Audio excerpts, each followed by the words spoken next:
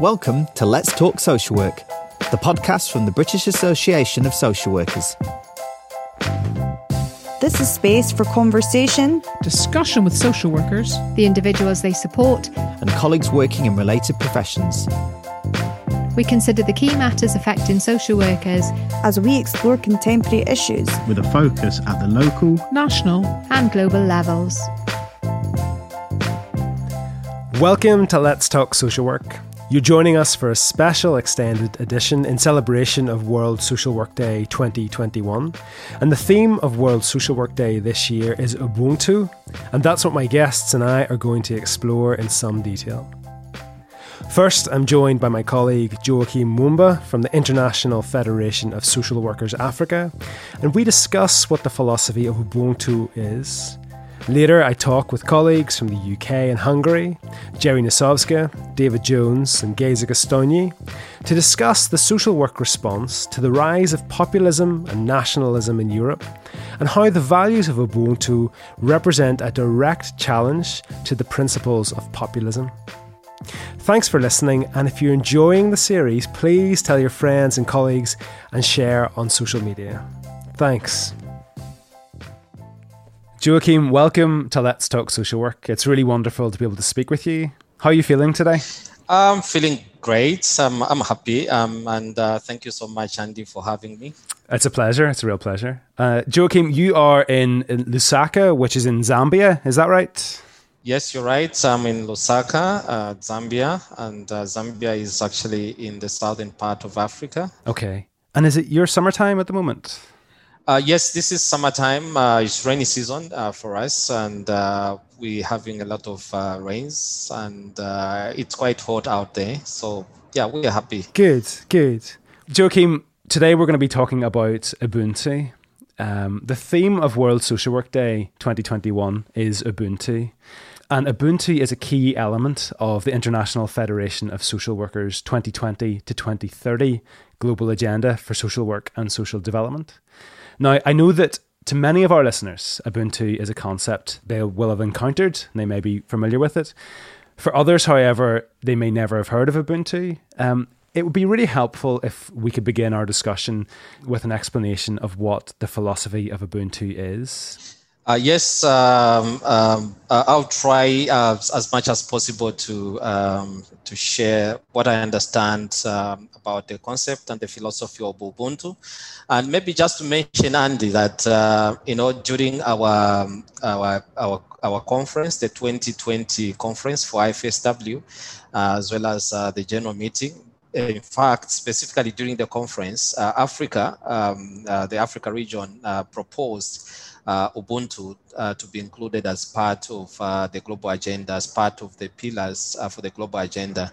And this basically we're trying to tap into our indigenous knowledge, indigenous way of doing things from the African perspective, so that we also contribute to the global narrative. So coming to Ubuntu, you have already mentioned that Ubuntu is, one of the global agenda pillars. But just to try and, make us understand what Ubuntu stands for, I would say that Ubuntu is purely an African philosophy. And the word Ubuntu itself, which is pronounced as Ubuntu, is a Zulu word or a Zulu term, which means humanity. And it is often translated as I am because we are, or humanity towards others. Or in Zulu, they normally go ahead to talk about Ubuntu, Ngumuntu, and Ngabantu. So it's purely a concept or a philosophy which really highlights the importance of humanity, the importance of belonging, the importance of community life. And maybe let me just explain this by, giving you a story, very short, about about what really transpired by this anthropologist who was trying to understand, the concept of Ubuntu. And what happened was that this anthropologist proposed a game to African, tribal children. And, he placed a basket of sweets near a tree and made the children stand about 100 meters away from the tree, and then announced that whoever reaches first would get all the sweets in the basket, And when he said, ready, go, do you know what happened? Tell me. The children, yes. So all the children held themselves, their hands, they all held each other's hands and ran together towards the tree. And then when they reached the tree, because they were holding each other's hands, they arrived or reached the tree at the same time. And then they divided the sweets equally among themselves and ate the sweets and enjoyed it. And then when the anthropologist asked them why they did so, and the answer was Ubuntu, which meant how can one be happy when others are sad, And basically, this is really what this concept is all about. This is philosophy is all about. And just about last week here in Zambia, there was some people that put up a picture of this lady who was, who is suffering from cancer, and she's been bedridden for so many years, and then they cannot raise money for treatment. And this person put this picture on social media. And it was basically, I saw it on Facebook, and they were basically looking for resources from any well-wisher to contribute so that this lady can access treatment. Then our Republican president, Dr. Edgar Chagwalungu, came forth and said that they're going to take care of all her medical expenses. And in his own word, I just read part of what the president wrote on Facebook. The second paragraph, it says, "But this is not a fight that we should leave Mrs. Msonda to fight by herself. In the spirit of who we are as a people of faith and guided by ethos of Ubuntu, I'm pledging that I'll meet all the medical requirements to cater for Ms. Chama Msonda's treatment." So, end of quote. So, Ubuntu, it's about, providing support to those that need support, helping each other, realizing that, we are interconnected. We are, we share the same bond. And like what others would say, that the concept is used in a more philosophical sense to mean the belief in a universal bond of sharing that connects all humanity, and also there is this belief that sharing is actually caring. So basically that is about the concept of Ubuntu, and it is found in most African countries, especially in the southern part of Africa. And you'd find that like in my country, we may not use it we may not use the same term Ubuntu, but would use the equivalent term about which basically refers to Ubuntu. But I just wanted to highlight some of the issues, like the various ways that are used to describe Ubuntu. There is a definitional complexity about Ubuntu, and people have struggled to define Ubuntu. The only thing they've tried to do, and which I've also tried to do, is basically to describe and not to define Ubuntu. And it makes life easier also when we describe Ubuntu by bring up some of the words and the concepts that best describe Ubuntu, like sympathy, compassion, benevolence, solidarity, hospitality, generosity, sharing, openness, interdependency, collectivity, caring. All these different words, for me, put together or even individually, they help us understand what we mean by Ubuntu. Thank you, Joachim. So In terms of that idea that, community and communalism is at the center of Ubuntu, does that mean that the interests of the individual are then subordinate to the interests of the community? Not necessarily so. It tries also to run away from the idea of or the philosophical worldview of individualism, but it still takes care of the needs of an individual in a community. So it's really about we cannot be happy when the other person is not happy, or we cannot be happy if another person is not doing well.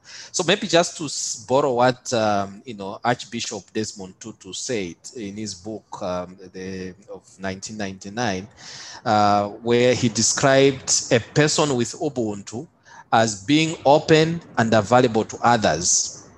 Being open and available to others, affirming of others, and does not feel threatened that others are able and good based from a proper self-assurance, and that comes from knowing that he or she belongs in a greater whole and is diminished when others are humiliated or diminished, when others are tortured or oppressed. So really, it's not about throwing away the aspect of the needs of an individual or things like that, but it's really trying to look at how does the community respond even when an individual has got issues, has got problems. How do we live together as individuals in a collective? So basically, that's what it tries to promote. I'd watched a YouTube video earlier of Desmond Tutu, Archbishop Tutu, and he, when describing Ubuntu, he said, "I want you to be all you can be because that is the only way I can be all I can be." And he went on to say that, when you dehumanize another, you dehumanize yourself, which I thought was a really helpful explanation. Seeing as we're talking about Desmond Tutu, in terms of Ubuntu, it's a concept which is often associated with South Africa, in particular in relation to the Truth and Reconciliation Commission established in South Africa. And I was reading up in advance. I know that Ubuntu was quoted or included in the interim constitution in the transitional period post-apartheid in South Africa. And just a quote from that, the constitution stated that the adoption of the constitution lays the secure foundation for the people of South Africa to transcend the divisions and strife of the past, which generated gross violations of human rights and the transgression of humanitarian principles in violent conflicts, and a legacy of hatred, fear, guilt and revenge. And that these can now be addressed on the basis that there is a need for understanding, but not for vengeance, a need for reparation, but not for retaliation, a need for Ubuntu, but not for victimization.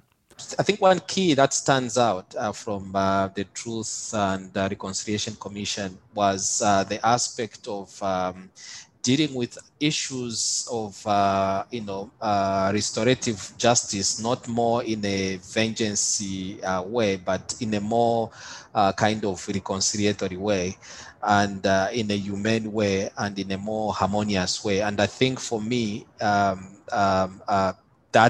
was really guided by Ubuntu, and that really helped for people of South Africa really to rise above what they went through during the apartheid era. Yeah, Joachim, when that interim constitution, it refers to reparation but not for retaliation. Is the idea that if you are to take vengeance on somebody, if you're to retaliate, that you then actually diminish yourself, that you're harming yourself in doing that seeking reparation, seeking a restorative approach is much more beneficial to you as an individual? Yes, I think exactly that. And it is actually something that even it helps really to build communities, and so that people don't look at each other as enemies, but they look at each other as part and parcel of the community, and strengthens the spirit of togetherness. And also really when you are proponents, or one is proponent of vengeance, you find that in pushing the aspect of vengeance, you are basically going in the same position with a person probably that was perpetrating certain evil deeds. So I think that is what it's trying to uplift. And maybe let me just add one little thing.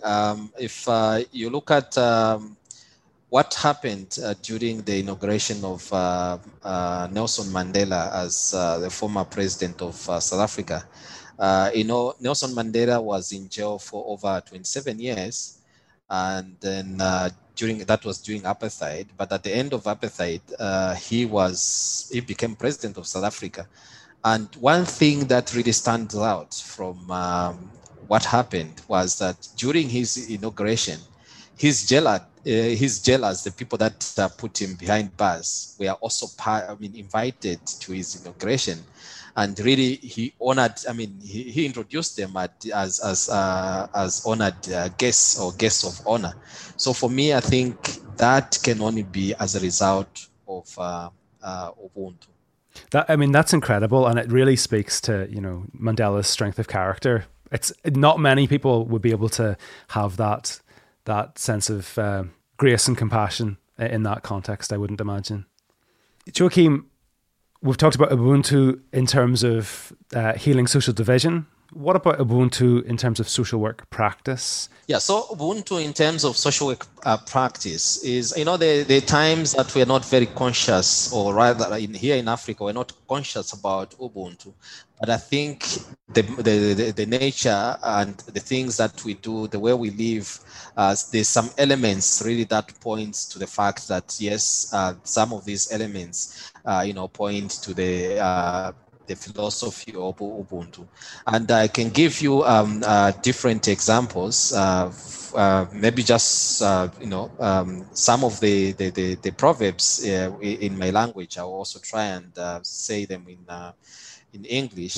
There is one proverb which talks about kalikoka nkanyama tiritiwiri ntiwantu, meaning that when you are on your own, you are as good as an animal or a wild animal.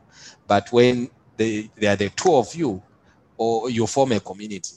So that is the saying. And there's another saying which talks about, points to the fact that when we looking at children, for instance, we say that mwana wa mzako ngwako yemwe ukachenjera manja udya naye, meaning that your neighbor's child is your own child, okay? And his success or her success is your success too.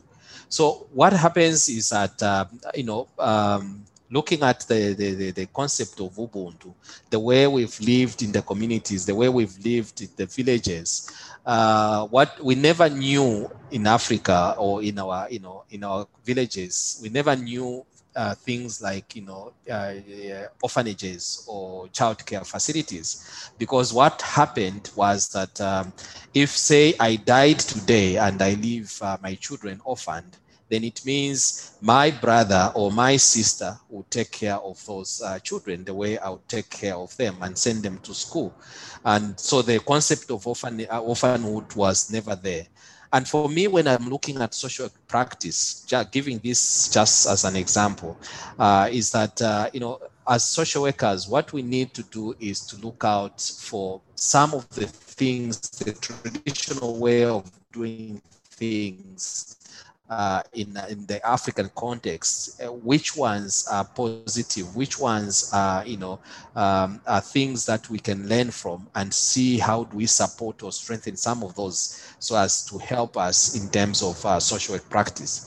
And we see that this aspect of taking care of orphaned children would really be helpful if it was strengthened. Yes, we know that that time the extended family setup was quite strong, and that we did not really have issues to do with economic challenges. But now we are faced with all these economic challenges. But then what can social workers do to strengthen, the family's system, to get back to the olden days, maybe by doing a lot of economic strengthening of families, so that even when a parent dies and children are left orphaned, then they don't necessarily need to go to institutions of care, but then they can be taken care of by empowered families or empowered relatives. So those are some of the issues I think that social work should tap in. Other issues could be that if you look back, again, following the same concept of Ubuntu, you would find that communities themselves were taking care of vulnerable people in the communities. If say there is an elderly person, they are not able to look after themselves, instead of sending them to a home for old people, the community itself would be able to mobilize, provide food, provide shelter, and things like that. And that is the spirit, I think, that also we need to see how can social work then take advantage of such kind of thing to ensure that communities are strengthened and the members of the community look after themselves, they take care of themselves. So I think those are some of the things that I think I would point out that social work should learn from the concept or the spirit of Ubuntu. And Joachim, just to clarify for me, are those practices which are happening now within social work in Zambia where you are, or is it a case that social work needs to learn those lessons from Ubuntu? Yeah, I mean, I've been practicing social work for quite some time now. I think I should say close to about 20 years. And I've worked in different settings. And what I see is that, the approach, even in terms of social work training in country, has been that you don't go to the community as an expert, but you go there as a partner to learn from the community and to utilize, to take advantage of the resources available within the community to help them help themselves. So with that view, or, with that approach, you find that we've been actually, in most cases, when we're doing community work or community development work, been working, looking at the strengths that the communities have, tapping into the strengths of the community, and ensuring that the community uses its own resources within that kind of setup to help themselves or resolve the problems that any individual community members are facing, or the community as at large is facing. So I would say that yes, I think in most African countries, particularly in my country, I think social work practice to some extent has been informed by the philosophy of Ubuntu. And then also in terms of Ubuntu and social justice, Joachim, so in terms of the equitable distribution of resources, does Ubuntu have anything to say about that? I'm just coming back to the analogy you gave at the start, the story of the children and the sharing the sweets. Does Ubuntu speak about issues of economic justice? Yes, I think Ubuntu speaks to issues of economic justice and issues to do with the inequalities and but again, to what extent are we using as Africans Ubuntu to ensure that there is equality and that inequality is defeated? I think that is another question, because there's again other factors. I remember our first Republican president used to talk about the animal in man, which conflicts with the concept or the spirit of Ubuntu.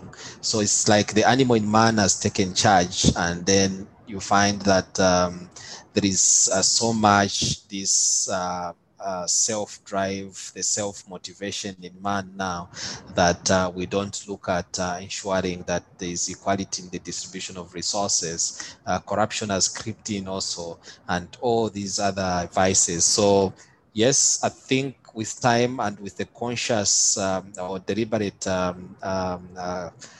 efforts, I think if we adjust and adopt the Ubuntu approach in all aspects, I think we can achieve economic equality in our society.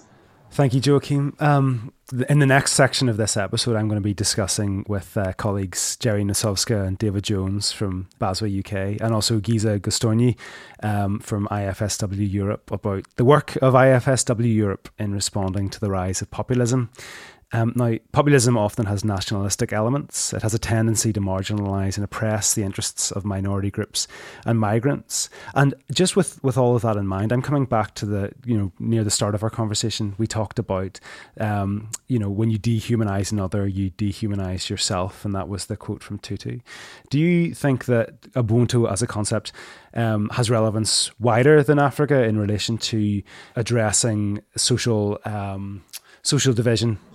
Yeah, I think so. It does. Because, when we're talking about, for instance, issues to do with racism, of course, you would not dehumanize somebody if you are so conscious about Ubuntu. You are not supposed to, you cannot dehumanize somebody just on the basis of a different race. And yes, we also talk about issues to do with immigration or migrants, that we have quite a number of economic migrants, even those that get into Europe. And you see the extent to which they are dehumanized and they are treated. But again, we see that if we all were conscious as a people, globally, and really adopted the philosophical worldview in the name of Ubuntu, and I think we'll do things differently in terms of treating each other. There's this that we normally say in Africa that. In olden days, and even now to some extent, a stranger or a visitor, you don't necessarily need to ask them whether they need water when they pass through your place. They are walking a long distance, you don't know where they've come from, and they've branched off your homestead, and you just look at them and you see that this particular person needs help. Before you greet them, you need to offer them maybe a glass of water. And there is a tribe in country here where water is not really an issue, but they would prepare a certain drink which every household should always have. And that drink is called Chibwantu. And this is by a tribe called, the Tonga people. So when you visit a village in a Tonga land, the first thing, even if they don't know you, they don't know your name, before they ask who you are, where you're coming from, they will offer you that drink. And that is really motivated by Ubuntu, because it is taken that a stranger should not be rubbished. A stranger should be, embraced and helped, and even given one night accommodation. You provide accommodation and you give them food, and then tomorrow they go. And that is really the spirit of Ubuntu. So I feel really that the philosophy of Ubuntu would really change the way we view each other, the way we look at each other, the way we treat each other, and even when it comes to looking at the minorities, we would globally, and we would not treat people the way we treat them if we are motivated by the ethos of Ubuntu.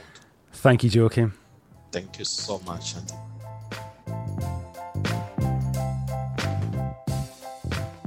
Welcome, David. Welcome, Jerry. Welcome, Geza. It's lovely to have you all with me. How are you all doing?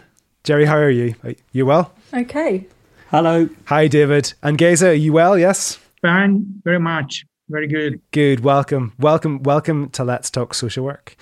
I will introduce you all so the listeners know who they're listening to. Jerry Nosowska is the chair of BASWA UK, and Jerry is also the co-host of the fantastic Helpful Social Work podcast. David Jones is chair of the BASWA International Committee and a former president of the International Federation of Social Workers. And Geza Gostorny is one of the founding members of the Hungarian Association of Social Workers, and he is the association's current chair. Exactly. Welcome to everybody. So, Jerry, David, Geza, we've just heard in the first section of the episode, Joachim explain the concept of Ubuntu, how it can influence social work and its potential for healing social division. And it's that last point, healing social division, that I want to explore with the three of you in some detail as we discuss the social work response to the rise of populism in Europe. Now, the International Federation of Social Workers Europe endorsed a statement in September 2019 concerning current challenges to social stability in Europe. And among the various points included was the need to address the rise of nationalism and populism. So I'd like to discuss how that statement came about and how it is affecting the work of IFSW Europe. But first of all, it would be good if we could spend a little bit of time exploring just what populism is and what its core features are. Jerry, could you take a couple of minutes just to lead us off and explain what your understanding of populism is? It is quite a contested concept. I think that's the first thing to say. Roughly, it is a kind of ideology or philosophy that sets people at odds with one another, sets people against one another. Quite often that's expressed as an idea of the people in opposition to another, which might be the elite. And it can fuel political activity. So you can have populist parties or populist politicians who can come from any part of the political spectrum. And the traits, as you've mentioned, quite often are around being exclusionary, so othering some people, and it's quite often divisive, and it's quite often about creating a sense of threat or fear so that people follow that ideology or policy or that party or politician and react against another group. So it's quite polarising. And although it's difficult to define, one of the things that you do see is that populist or exclusionary kind of political movements, ideological movements can end up turning into serious oppression. And in some cases, we've seen historically, not even that long ago, they can develop into tyranny. So I think rather than trying to define it, it's quite helpful to think about the problem, what are the issues that arise from this way of thinking or behaving or acting politically. And those are that it causes division, that it causes exclusion, and also populist rhetoric has a tendency to exclude evidence, whether that's learned or lived experience. So for social work, obviously, that's going to be a problem because of the division, the inequality that it can breed, the oppression that can come from it, and also because we are striving to be evidenced, and we can find ourselves struggling to respond to things that are not evidenced. And we've just heard from Joachim about Ubuntu. So a shorthand really is to think of populist policies and rhetoric as the opposite of Ubuntu. Mm-hmm. They are dehumanizing rather than expressing our common humanity. Thanks, Jerry. I'd read some really interesting information from an academic called Kash Muda. He's a Dutch academic, and he's written an awful lot about populism. He described it as a thin ideology. I kind of take it, it's almost more an approach to politics. He described it as a thin ideology which needs to be paired with another outlook. So you'll have populism on the right paired with nationalism, potentially, or extreme conservatism, and on the left you'll have populism paired with socialist ideology. So that populism in itself doesn't really tell you very much. It doesn't have an opinion on what the best economic or political system will be. It's how that is paired with another type of political ideology. I found that quite a useful way to look at that. And you're completely right. In terms of everything that Joachim and I discussed about Ubuntu, it feels like populism very definitely runs counter, right-wing populism, certainly. If Ubuntu emphasizes the importance of a shared humanity, about belonging, about community life, interconnection, that seems to be very different from what populism speaks of, particularly in relation to the othering of minorities and also just the division between the people and the elite. It's not an inclusive approach. In terms of IFSW's work on populism, David, what brought about, what led to IFSW agreeing that statement back in 2019? Well, if we remember back then, and Jerry was at the meeting, which I think was in Romania, and we were discussing what were the threats to social work practice, and the migration refugee crisis was building up, and there were strong reactions against that.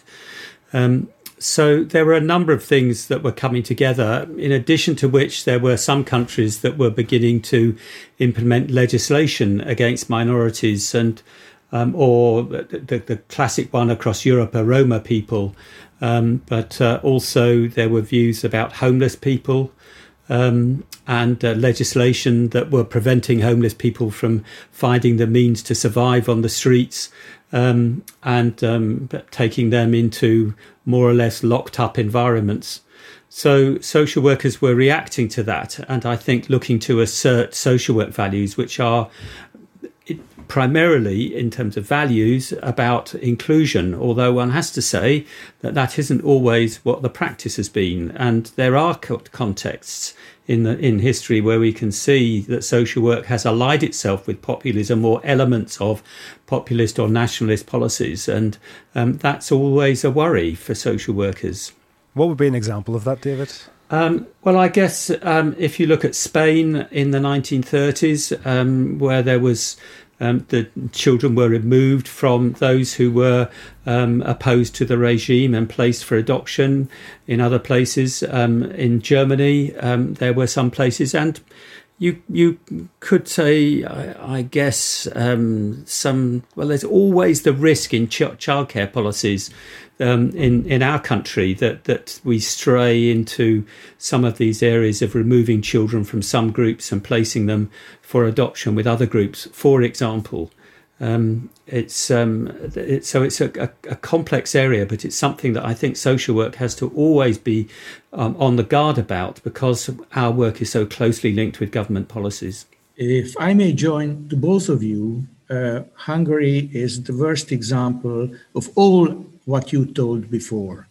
So absolutely the worst example. So I think that when I started to read articles about this topic, about populism, the first fact which shocked me was that populism was so widely spread everywhere throughout the world that it was a surprise even for me.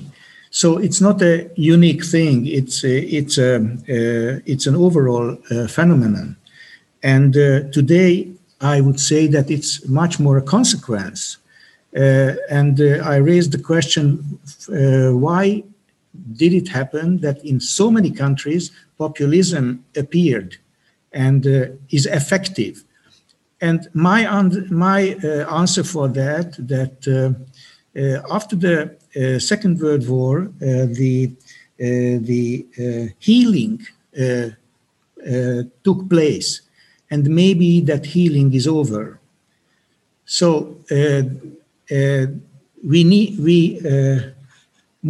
need more strong men, more strong hands. We have different social changes. So the different crises like the 2008 economical crisis, or the COVID just now, or the transforming of the social interest representation, the different forms which were weakened dramatically everywhere. So there are so many social changes that helped that the healing is over, and people need a very simple and very easy answer. As a social worker, for me, the most thing the thing which frustrates me most is the confrontation theory. So if I hear the word populism, the first word which comes to my mind is confrontation. So confrontation between the poor and the rich, the confrontation and the exclusion between the people in the country and outside of the country. So I think it's a war model and not a peace model. So social work is a peace model. So I think that For example, in Hungary, the most developing industry is the security industry, and the security industry creates the security of those who have, and social work creates security for those who have not. So this is very important for us, that we have to have the excluded. And in populism, this is very hard, because if we look at the previously mentioned Ubuntu model, it appeared and strengthened in the African continent when the apartheid period was over, when the colonialism period was over. So let's find out what we can learn from it. And one of the things, thank you very much, Geza. One of the things is interesting. You described populism as a phenomenon, and it straddles. It seems to be all across Europe. It doesn't seem to matter the extent to which a country is a wealthy country or maybe a less wealthy country. You know, you have populist parties in Finland, for example. You have populist parties in the UK. You've had populist parties in power until very recently in Italy with the Northern League. You currently in Hungary have a populist government. You can say the same thing about Poland. Andy, there is one extremely important difference. Mm-hmm. And this is that in the Hungarian constitution, populism is built in the constitution. And that's very unique. So nowhere else exists such a stupid situation, such a crazy situation. And that destroys all democratic institutions. So tell me more about that, Geza. What do you mean by it's built into the Hungarian constitution? It means that, for example, the populist leader is somebody who says that I'm the hero. So, for example, Mr. Orban was explaining in the radio that he is possible to give vaccine against COVID within a weekend. So a weekend is enough to vaccinate the whole population of Hungary, which is 10 million people. And the surprising thing is that nobody is against that position. So it's so unbelievable, but people accept it, usually. So there is no contradiction concerning that. Thank you, Geza. David, Jerry, in terms of populism, the appeal of populism, sorry, I'm not saying it appeals to me, but it obviously has an appeal. How does it benefit its supporters, and how does it disadvantage those who are left out? I think from the last part of the conversation, we were reflecting on how populism has developed in so many countries in different ways, but with many common themes. And I think this is a reaction against globalization. It's a reaction against the globalization of the economy, the fact that fewer and fewer corporate structures like Microsoft, if you like, or Amazon, a number of these big companies are now dominating everybody's lives, and the sense of identity and connection with a local area, and the sense of fragility about employment. All of these things are real and genuine and serious worries. And if the political system isn't able to offer people protections and a vision about what this means and why people can feel safe in it, they will look for other solutions. And I think the economic crisis of 2008 brought this to a head, and we are now seeing the consequences. It takes a long time for reactions to these big shifts to happen. So people are worried about their identity, they're worried about their locality, they're worried about their employment, and they're worried about whether government is there really to protect them or whether they're on their own. And all of that has created a sense of anxiety, which in some places feeds through into populist reactions. Jerry, I don't know if you agree with some of that. I do. I think, Andy, you were asking about the benefits and the impact. And the benefits, I think, for people who kind of buy into a particular rhetoric or ideology are that they have a sense of inclusion and of being understood and belonging, and that they have a sense of certainty because, as Geza was saying, one of the things that populism feeds off is this idea of some kind of strong leader who will get us through whatever uncertainty or threat people feel that they face. And that's why it's particularly problematic if the strong leader role is written into the structures. So you end up having somebody with a really large concentration of power, because that way they can lead to more oppression.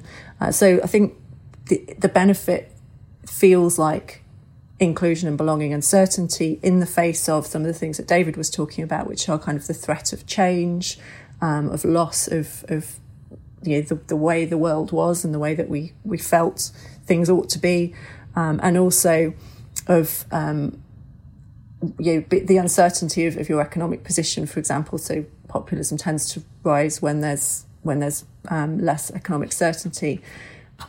The problem is, obviously, the impact of that is that some people don't belong and some people are excluded, and that leaves the way open to them being them having a loss of human rights, a loss of belonging in terms of their citizenship or their protections, and that might be actual protections in front of the law, or it might be things like social security, and that can lead to those people actually not surviving ultimately, but really not thriving. And I think the thing that we need to understand about this is that undermines everybody. So there is no benefit, in fact. If you start marginalising and excluding some people, then we all suffer. And that's where the philosophy of Ubuntu is really helpful in thinking about this, because it has this concept of where one person is unhappy, we're all unhappy. If one person's rights are threatened, all our rights are threatened. If we don't uphold everyone's rights, then we're at risk of everyone losing their rights. And when you undermine someone else's humanity, you're essentially undermining your own. That's, I suppose, the Desmond Tutu kind of line that I discussed with Joachim. I want you to be all that you can be so that I can be all that I can be. And this is where it gets difficult, because from a social work point of view, social work is a profession that advocates on behalf of people that may be voiceless. It seeks to include people who may be excluded.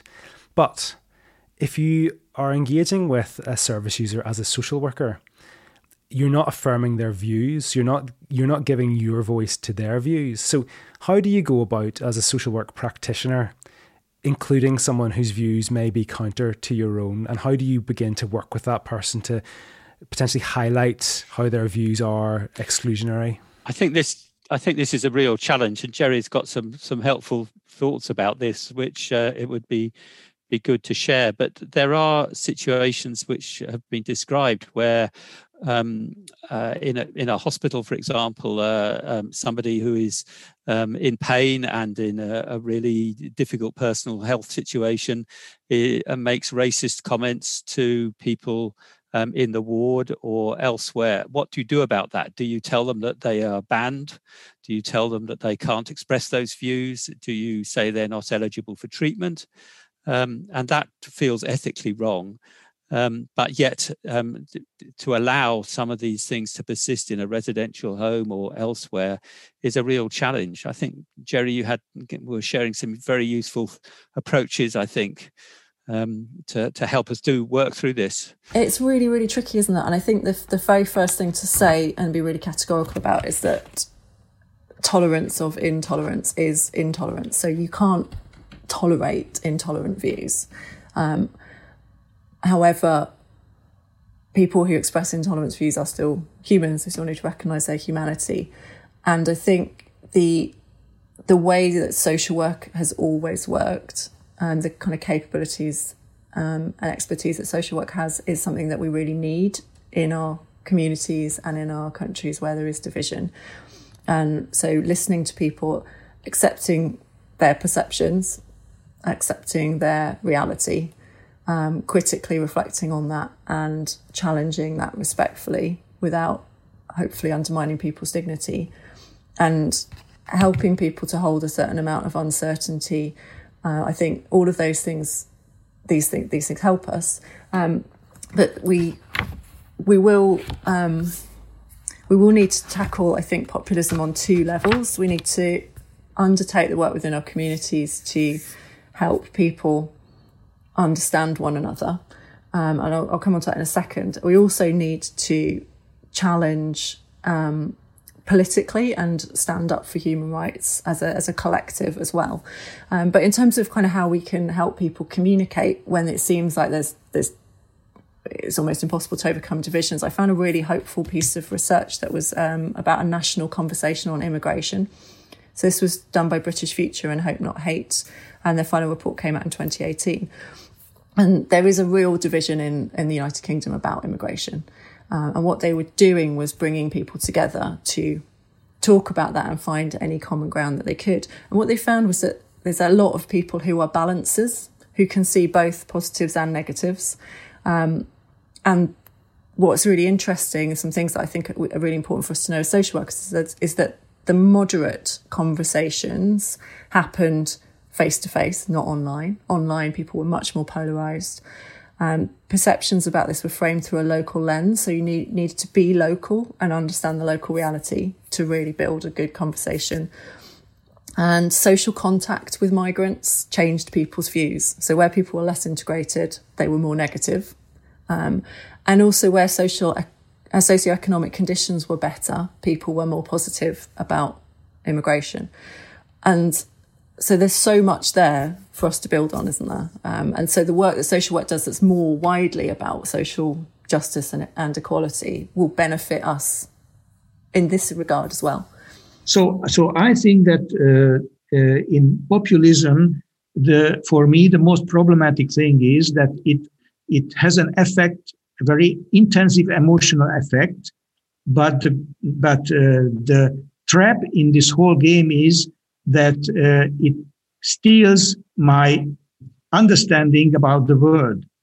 So it has no intellectual reasoning. This means that it steals the meaning of the word, the meaning of the society, the meaning of the facts it steals from me and declares that the understanding of the world, the explanations are exclusively in the populist leaders' hands. So as a social worker, it's very complicated to act anyhow against this, because I am always subordinate in this situation. And I collected 5 elements of this procedure, and maybe that might be useful to understand the behavior of a political populist leader. And of course, we might think about the reactions. So the first characteristic feature for us is that the leader uses voice of a stylized, so it's not a real countryside voice. It sounds as if he were a countryside boy.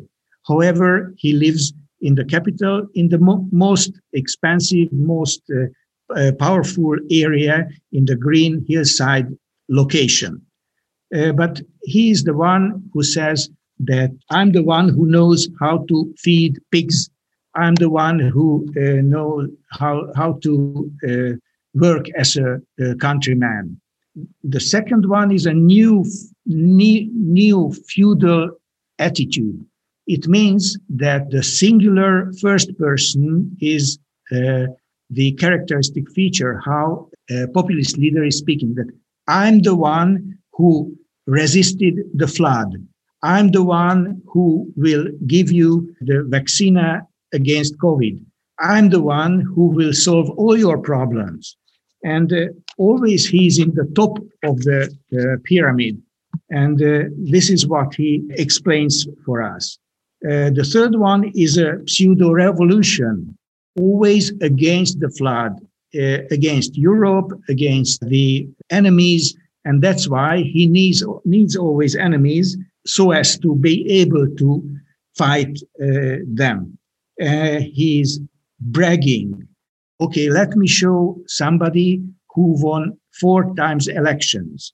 And on the other side, we know that the election was won with less than the 50% of the population. And because the election system was transformed, they have a 2/3 in the two-thirds majority in the parliament. And I think that is the very unique thing in Hungary, that because the constitution could be changed, then all democratic institutions could be transformed. So I never ever could imagine that, for example, the Attorney General would be nominated for 9 years, and as a continuous effect forever. So it's a lifelong position.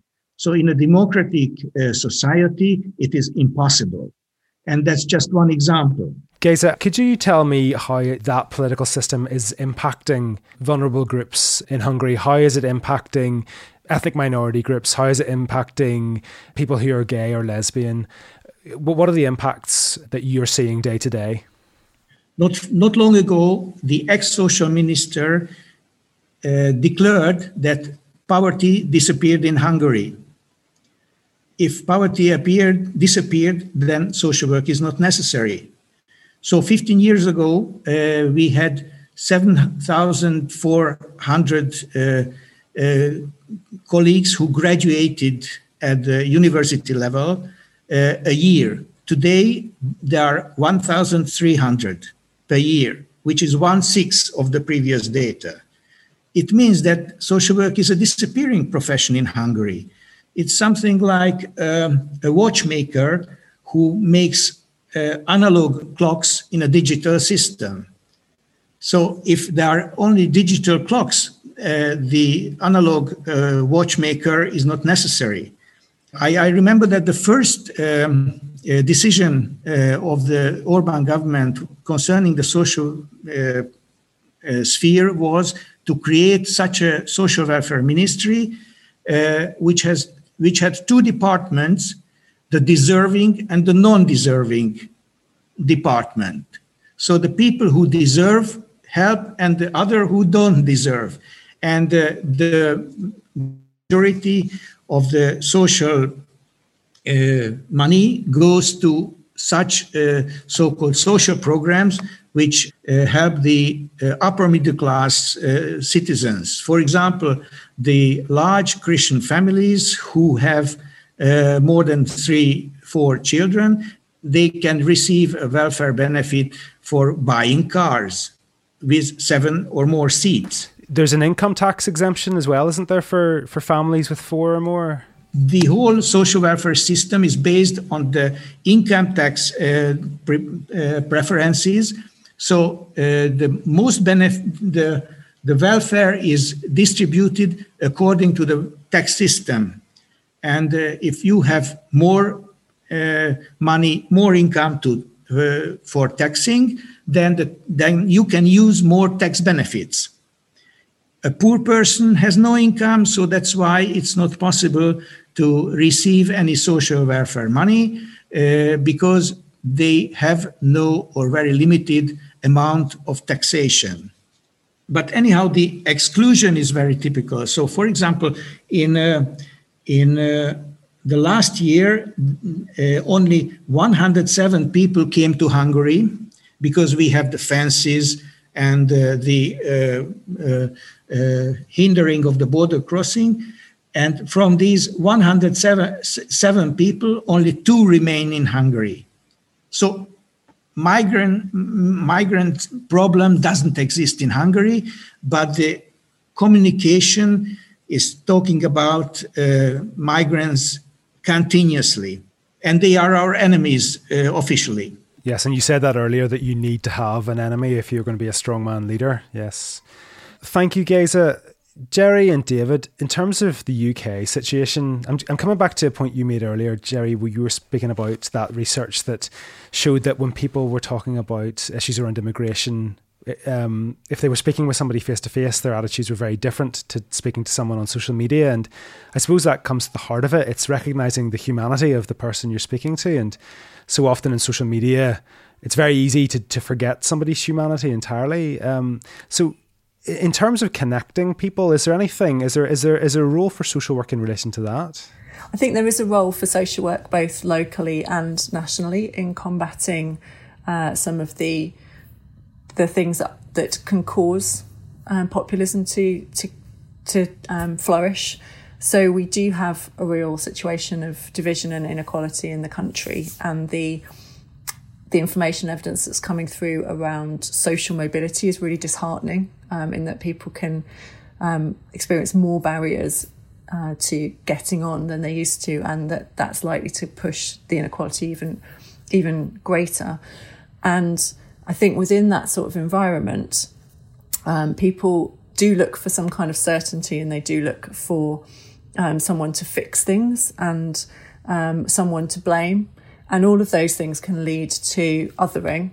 And so the social work role within local communities is to help to bring people together, to have conversations, to know one another.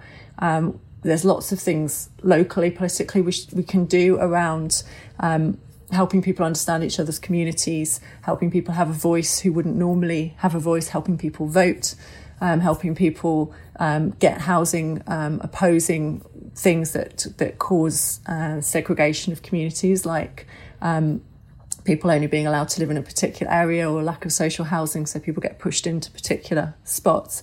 And then nationally, I think that we have a responsibility to help the national conversation about some of these divisive issues as well. And social work has strong opinions about things like human rights and social justice, anti-racism, anti-oppressive practice, that are really important. But you also need to think about how we frame the conversation so that there is a real genuine dialogue, and it's not a question of a polarising debate where people say we're worried about this and we say but it's a good thing, or it's ethically right. I think we really need to understand where people are coming from and look for some common ground, and talk about the ways that these issues, like human rights issues, like helping people who are homeless, like making sure that people have recourse to public funds if they come into the country and they're destitute, all of these things are for the benefit of all of us. So framing it as something that's a positive choice to support people, and not to exclude them. And also making the point that there is enough wealth in this country not to feel threat, that we can make political choices that mean that that everyone can be included and everyone can thrive. It's not a win-lose debate. It suits a lot of people, though, to frame it as a win-lose debate, and that's the problem, isn't it? In terms of political decision makers. Yeah, and just bringing data to bear doesn't seem to be enough. It really is about understanding not just what these policies are and the impact that they have, but also where they come from, and countering the sort of conditions that cause things to flourish.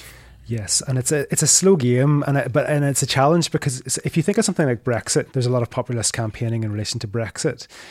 If you tell someone who voted for Brexit, you only voted for Brexit because of the disadvantage you face in your life, you are in many ways discrediting them and devaluing them as an individual. It's very hard to challenge that narrative without coming across as a bit condescending. David? I think as social workers, when we look at these situations, we come at it from 2 points. One is as an individual, as a citizen, as somebody who is politically active, as somebody who is desperately concerned about the political environment. And we come at it as professional social workers. And I think it is quite important, whilst they must be consistent, to look at, from my own view, to look at it from both those elements separately. But if we look at the citizen element and look at what happened in the United States, the invasion of the Capitol, that was a very serious event. In the end, it was contained. People died, but it was contained, and the structures of democracy were reinstituted. But it would not have taken much for it to have been very different as an outcome. And if there'd been some people in the military or some people in the police who had taken a different side, or if a senior politician had been killed or taken hostage, the situation for the whole world would have been very different. And in some countries around the world, some quite close to us, if we look at Serbia and the former Yugoslavia, what happened there happened very quickly, that people who had been friends and in close friendly communities, multinational, very trusting, suddenly found that despite themselves, they were at war with each other. So we have to realize how serious these risks are and how fragile some of the structures are. But in this context, what should a professional association do? As social workers, what should we do? How should we make our voice heard? And I totally agree with what Jerry has been saying about the individual discussions, the conversations that are necessary. But our strength as a professional body comes from grounding it in what we need to do in our work. What is our experience? What are the differences that we need to make? And I think for professional associations, that is always, for me, got to be the touchstone of what we're doing. What does this say? What do we know about what it does to communities, how it tears people apart, how it affects people individually? And our focus has to be on that practice issue, so that we are saying for everybody, to make our societies safer, to make our societies more livable, we need to be able to deal with some of these challenges. And that is a distinction. And I know that not everybody takes that view. Some people say you have to shout wherever you are, and if you don't stand up, you are giving in. But I think you have to choose your moments, you choose your strategies, you choose the tools you use. And at times, the professional association can have a really strong voice on things that are in its territory. And if it tries to speak outside of that, it will easily be, if I could use the phrase, shot down. And of course, at times, and I've been in countries where social workers have literally been shot down. So we have to think about our strategies, and we're in difficult times, and being clear about our strategy and what we're seeking to achieve and what's within our power is something that we need to explore and discuss. Thank you, David. Geza? May I give you two short examples what a social work association, so a professional association, can do in such a situation. In Budapest, in the 8th district, the mayor gave legislation against the homeless people. So it was a criminalization of the homeless situation. Very simple story. And a colleague organized a demonstration against him, promoting the homelessness. And this demonstration resulted a court issue. So the colleague was attacked, and a court case started because he acted as a social worker and promoted the homeless people against the local mayor.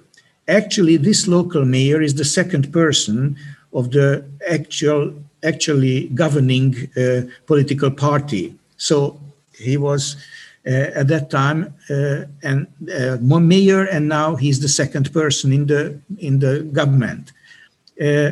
Today, this colleague, is on the board of the Hungarian Social Workers Association. So actually, I don't want to go into the details of this court case, but this is one possibility. The second one is, which is a new thing, and the first is that you will hear for the first time, is what we shall announce on the 16th of March.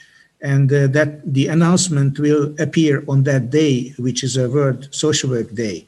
And we shall announce that we shall sue the Hungarian government in Strasbourg, because it was not possible for social workers to organize strikes because of the dirty tricks of the government.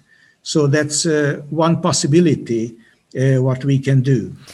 And Geza, that's a very significant move. What response do you expect? Will there be a negative response against the profession?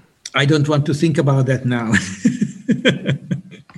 This really links into the discussions that we've had in International Federation of Social Workers Europe meeting, that we need to act as professional associations to support one another. I think this is why we are the member of the International Association. So we badly need your support. Because we know that this is a collaborative endeavour. This isn't an individual mission to oppose exclusionary policies and to uphold human rights. It's something we all have to work together on, and that goes across the different countries. We will need the help in the United Kingdom from other associations at some time. We all need to work together on this. And I think that that also ties into another thing that I wanted to say, which is that the people who aren't oppressed need to help the people who are.